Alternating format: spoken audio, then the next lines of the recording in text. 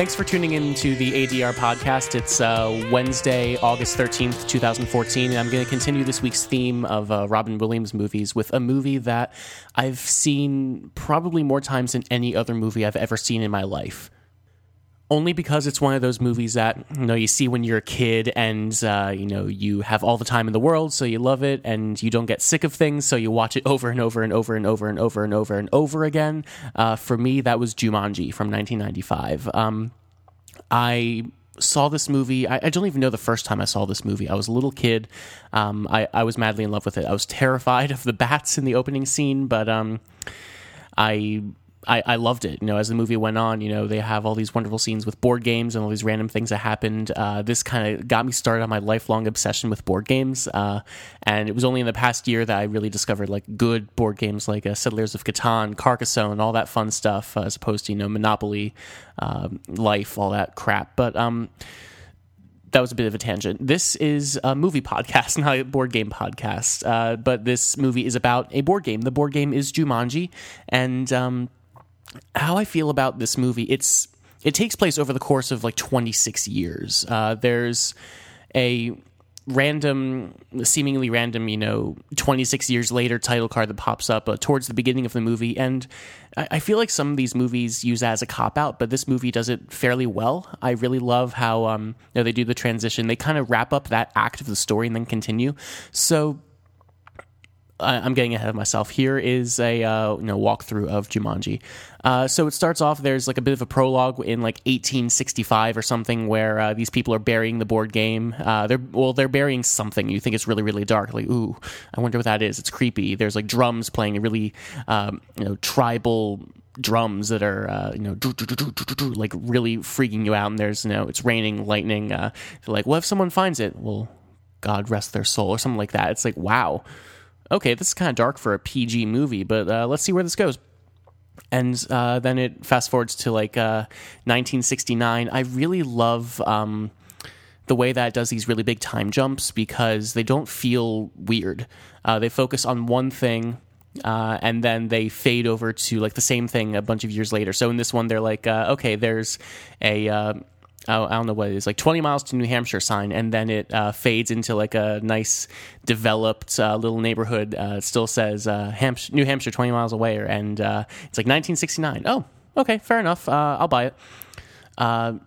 Full disclosure, this is a movie that I haven't seen in a while because I've seen this movie so many times that I feel like I can talk about it with just a quick breeze through of the Wikipedia article for a few facts. And this is a movie I have had memorized for a long time. I'm madly in love with this movie. And, when Robin Williams passed a few days ago, I completely, I thought of him as the guy from Dead Poet Society because that was the most recent thing I'd seen him in, and I'm madly in love with that movie. Turns out, I remembered later that night how much I really, really, really loved a bunch of these movies from my childhood, Jumanji and Flubber being, the chief among them. And then I got really, really depressed again. So the fact that, the guy that starred in two of my favorite all-time childhood movies is gone is, it's rough. So what I'm hoping to do today is maybe get back in touch with some childhood stuff and, start to appreciate that kind of stuff again. Because this movie is a pretty damn good movie. I've seen it a few times since I was, 6, and I love it. It's one of those really, really fun movies. It's just kind of turn something on. It's episodic. It moves fast. It's paced really, really well. This movie is brilliant in terms of its economy of time. I don't remember it being that long. Let's see. Wikipedia says it's a little over an hour and a half, 104 minutes. So it moves pretty fast. There's a lot of stuff happening, so you're never going to be bored in this movie, especially because most of the stuff that's happening is really, really, fast-paced, fun, dangerous, lots of jungle animals kind of being thrown into the real world, at least, the 1995 world. And it's tons of fun because, it's kind of funny to see all this stuff happening randomly in this little New Hampshire town. So 1969, Alan Parrish is being bullied by these kids, and he's he's really upset because his father is sending him off to a boarding school. He's being bullied. He ruined some shoe prototype. I've never fully understood what happened there. So he goes over to the factory. His dad runs a shoe factory. He hangs out with one of the workers, David Alan Grier. He's awesome in this movie. And he puts like a really intense prototype shoe on a conveyor belt, and then it gets like shredded by something, and then David Alan Grier's character takes the blame for it. I've never understood why that was relevant to the movie, but it's there. So Alan ends up finding this board game because he's like drawn in by the drums, and it turns out like the game has a mind of its own. It will try to lure you in to play it because it wants to be played. It's trying to wreak its havoc. So the drums kind of draw you in. You're like, ooh, I wonder what that is. So let's go find it. So he ends up digging it out of this really, really messy, dirty construction site. So he ends up going home, covered in dirt, and he has this board game with him. I've never understood like why this precursor Alan story is really that important. I enjoy it. It's fun. It has it has its moments. But in terms of the rest of the movie, I guess it sets up everything to do with his family, which I'll talk about in a little bit. So he plays the game with this girl, Sarah Whittle, who he has a crush on, but the bully from earlier has they're dating. They play the game. Alan gets sucked into the game because they start playing it, and they're like, oh, I wonder what the heck is happening with this. Okay, so you roll the dice, and the first person to reach the middle wins, which is actually a really crappy idea for a board game. You just roll the dice and move, and that's kind of what life is. Anyway, so they do this, and they're playing the game, they're wondering what the heck is going on, and then the middle starts showing these weird little messages after every roll. And it's they end up like summoning things relevant to that thing. So the first one, oh my god, I haven't seen the movie in years. Let's see if I remember each of these little things the board game gives. At night they fly, you better run. These winged things aren't much fun. And it's bats. And the bat scene terrified me as a little kid. I remember watching like, oh my god, the bats. The way that like... the way there's this one shot where a bat lands on Sarah's back and it like hisses at her. I'm like, oh my god, no, this is horrifying. I have a big fear of those kinds of creatures. God, this is so weird going back to like my childhood and thinking about this movie in context of like all this stuff that's happened with Robin Williams, all this other stuff that's happened to me since I've started, reviewing these movies. I'm a film major now. I can look at this in a different light. I've never talked about this movie in like a critical way before. So I can imagine a lot of this episode is going to be me, ranting and raving about how much I loved this movie as a kid. I'll try to keep that to a bit of a minimum, but as the movie goes on, we'll see how this goes. So this is when the next 26 years later jump thing happens. Sarah's chased out of the house by the bats. Alan gets sucked into the game because the thing is, in the jungle, you must wait until the dice read 5 or 8. So he gets sucked into the board game, sucked into whatever. We don't really know what's happened yet. Like, he's gone, Sarah's gone, and they wrap up that pretty nicely in that, you've seen everything relevant that happens, but it leaves questions for the rest of the movie. So when it jumps ahead 26 years to the 90s, it's like, oh, okay, I don't mind. This is interesting. And then big pivot where you get a whole bunch of new characters. You have Judy and Peter, two siblings who have lost their family, or their parents at least, in a car crash. And then you have their aunt, Nora, played by Bebe Neuwirth, who hasn't really done much, but she's wonderful. She is their new guardian. They're moving into this new house. And they hear all these rumors about how little Alan Parrish from back in the 60s, his father chopped him up into little pieces and hid him in the walls. And there's, that kind of rumor going around. That's how they got the house for so cheap, because the house has been dilapidated, abandoned, run down since, the events of 1969 with Jumanji. And you begin to wonder, because the pan or the fade from 1969 into 1995 is the house just becoming more dilapidated and run down. And you're wondering what the heck happened, and that backstory is filled in as the movie goes on. It ends up being that the parents went a little crazy looking for Alan, and they tried to figure out what happened, where he went. They ended things on a bad note because of the whole boarding school thing. They have this big shouting match. I never want to go to this boarding school. And then his father says, very Dead Poet Society, like, you're going to this boarding school. You have to go. No ifs, ands, or buts about it, that kind of thing. It's tradition. Every parish has gone there for generation after generation, things like that. So they end things really, really bad. And we are filled in on this story as the movie goes on, and we meet Robin Williams as older Alan Parrish. And what I love about this movie is that the characters and the cast continually change.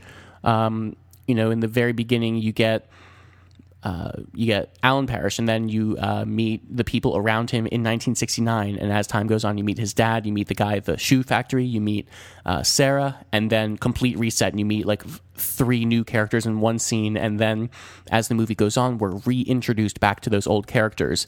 The guy from David Alan Grier's character from the shoe factory is reintroduced as a cop because that's his new job. And Alan Parrish comes back in as the older guy that has lived in the jungle for 26 years. And what I love about this movie, when they reintroduce... I'm jumping ahead. So Judy and Peter are enamored by this whole Alan Parrish story because, they're little kids. They're, he's dead and hidden in the walls. Ooh, that's so creepy. They're having trouble adjusting at school. I guess there's a few parallels between young Alan Parrish and young Judy and Peter because they're both kind of struggling. They never make explicitly clear why Jumanji, quote unquote, preys on these young kids, but it does for some reason. And then Judy and Peter hear the drums, they go find the game, they play it because for some reason they think that rolling dice and moving closer and closer to this like middle thing in the board is interesting, fun game mechanic. It's not, trust me. There was actually a board game made out of Jumanji in I was a kid when I first played it, and I think it's still being produced. It may not. I'm not entirely sure, but if they made Jumanji into a real board game, and it's crap. They tried keeping some of the stuff, make it a little bit of a co-op game, because if enough quote-unquote stuff gets released into the quote-unquote real world, then the game is over and everyone loses. It sucks. It was such a bad game. But, I was able to have a little Jumanji board game as a little kid because I loved the movie and I wanted to play the game. There was a point where my mom and I would make these little construction paper Jumanji boards together because I was madly in love with this movie and I wanted like a real Jumanji board. There was a point, I found out about this like 2 years ago. There was a point where my mom actually called Universal and said, can I buy one of the prop Jumanji boards from the movie? They said no. God, nostalgia. This is hitting me right in the nostalgia thing. I'm 13 minutes into my recording. I have to move on. So they play this game and Alan comes back, and the rest of the movie is, Judy, Peter, and, 30-some-year-old Alan, played by Robin Williams.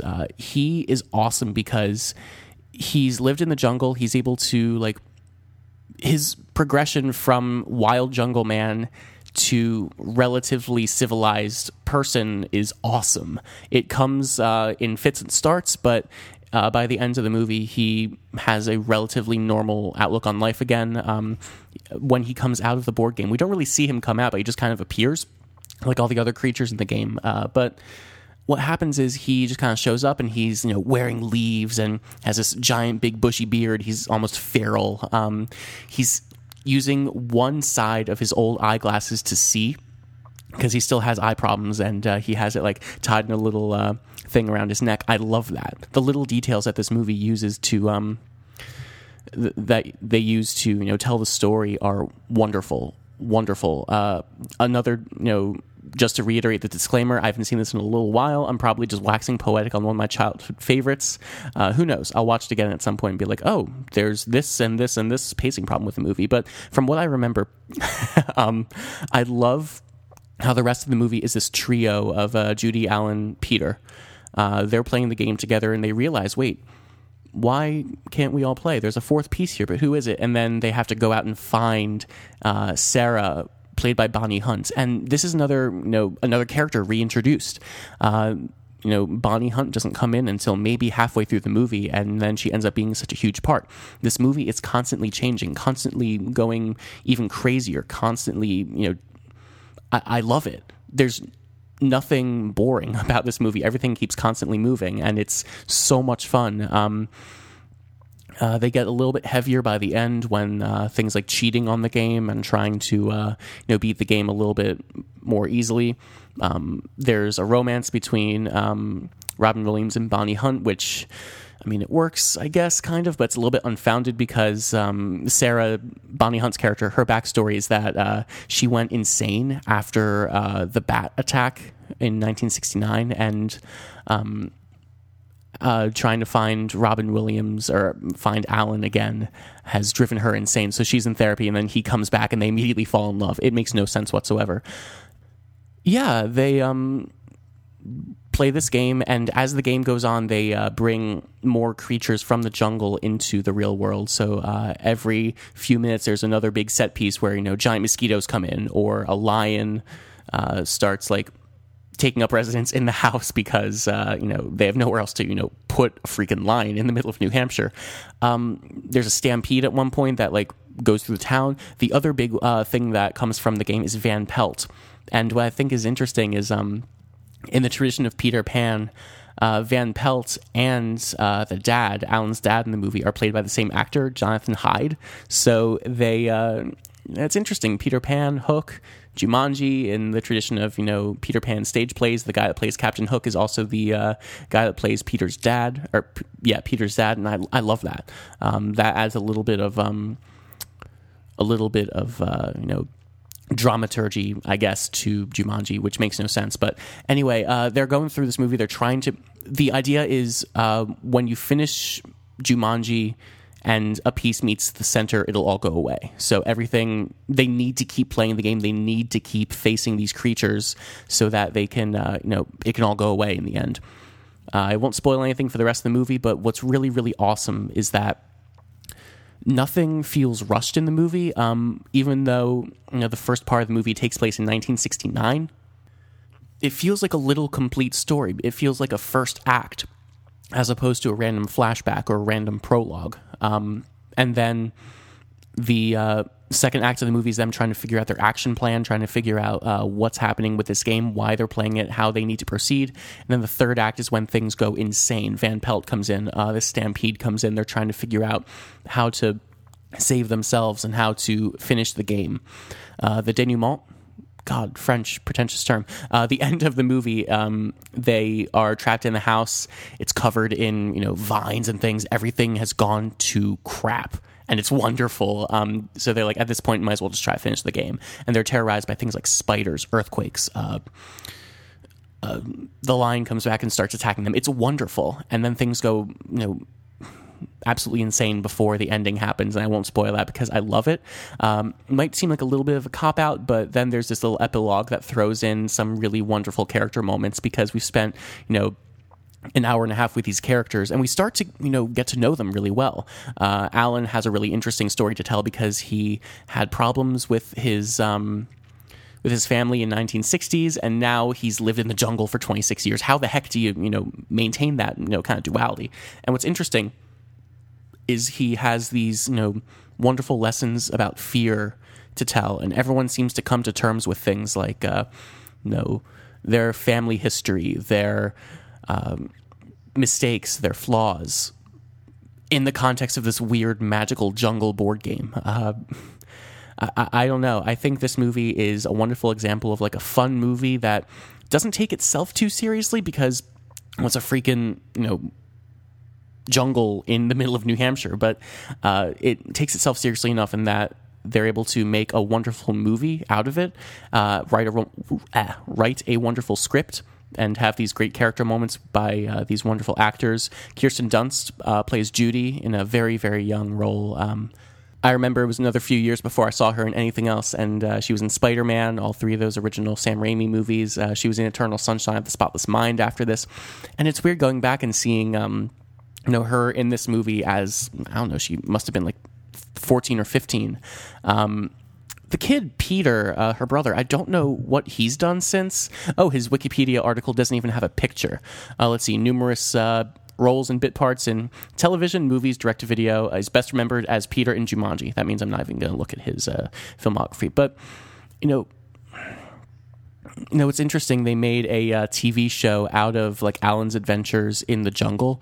It's so non-canonical. It's so bad. It's so weird. God, Jumanji, man.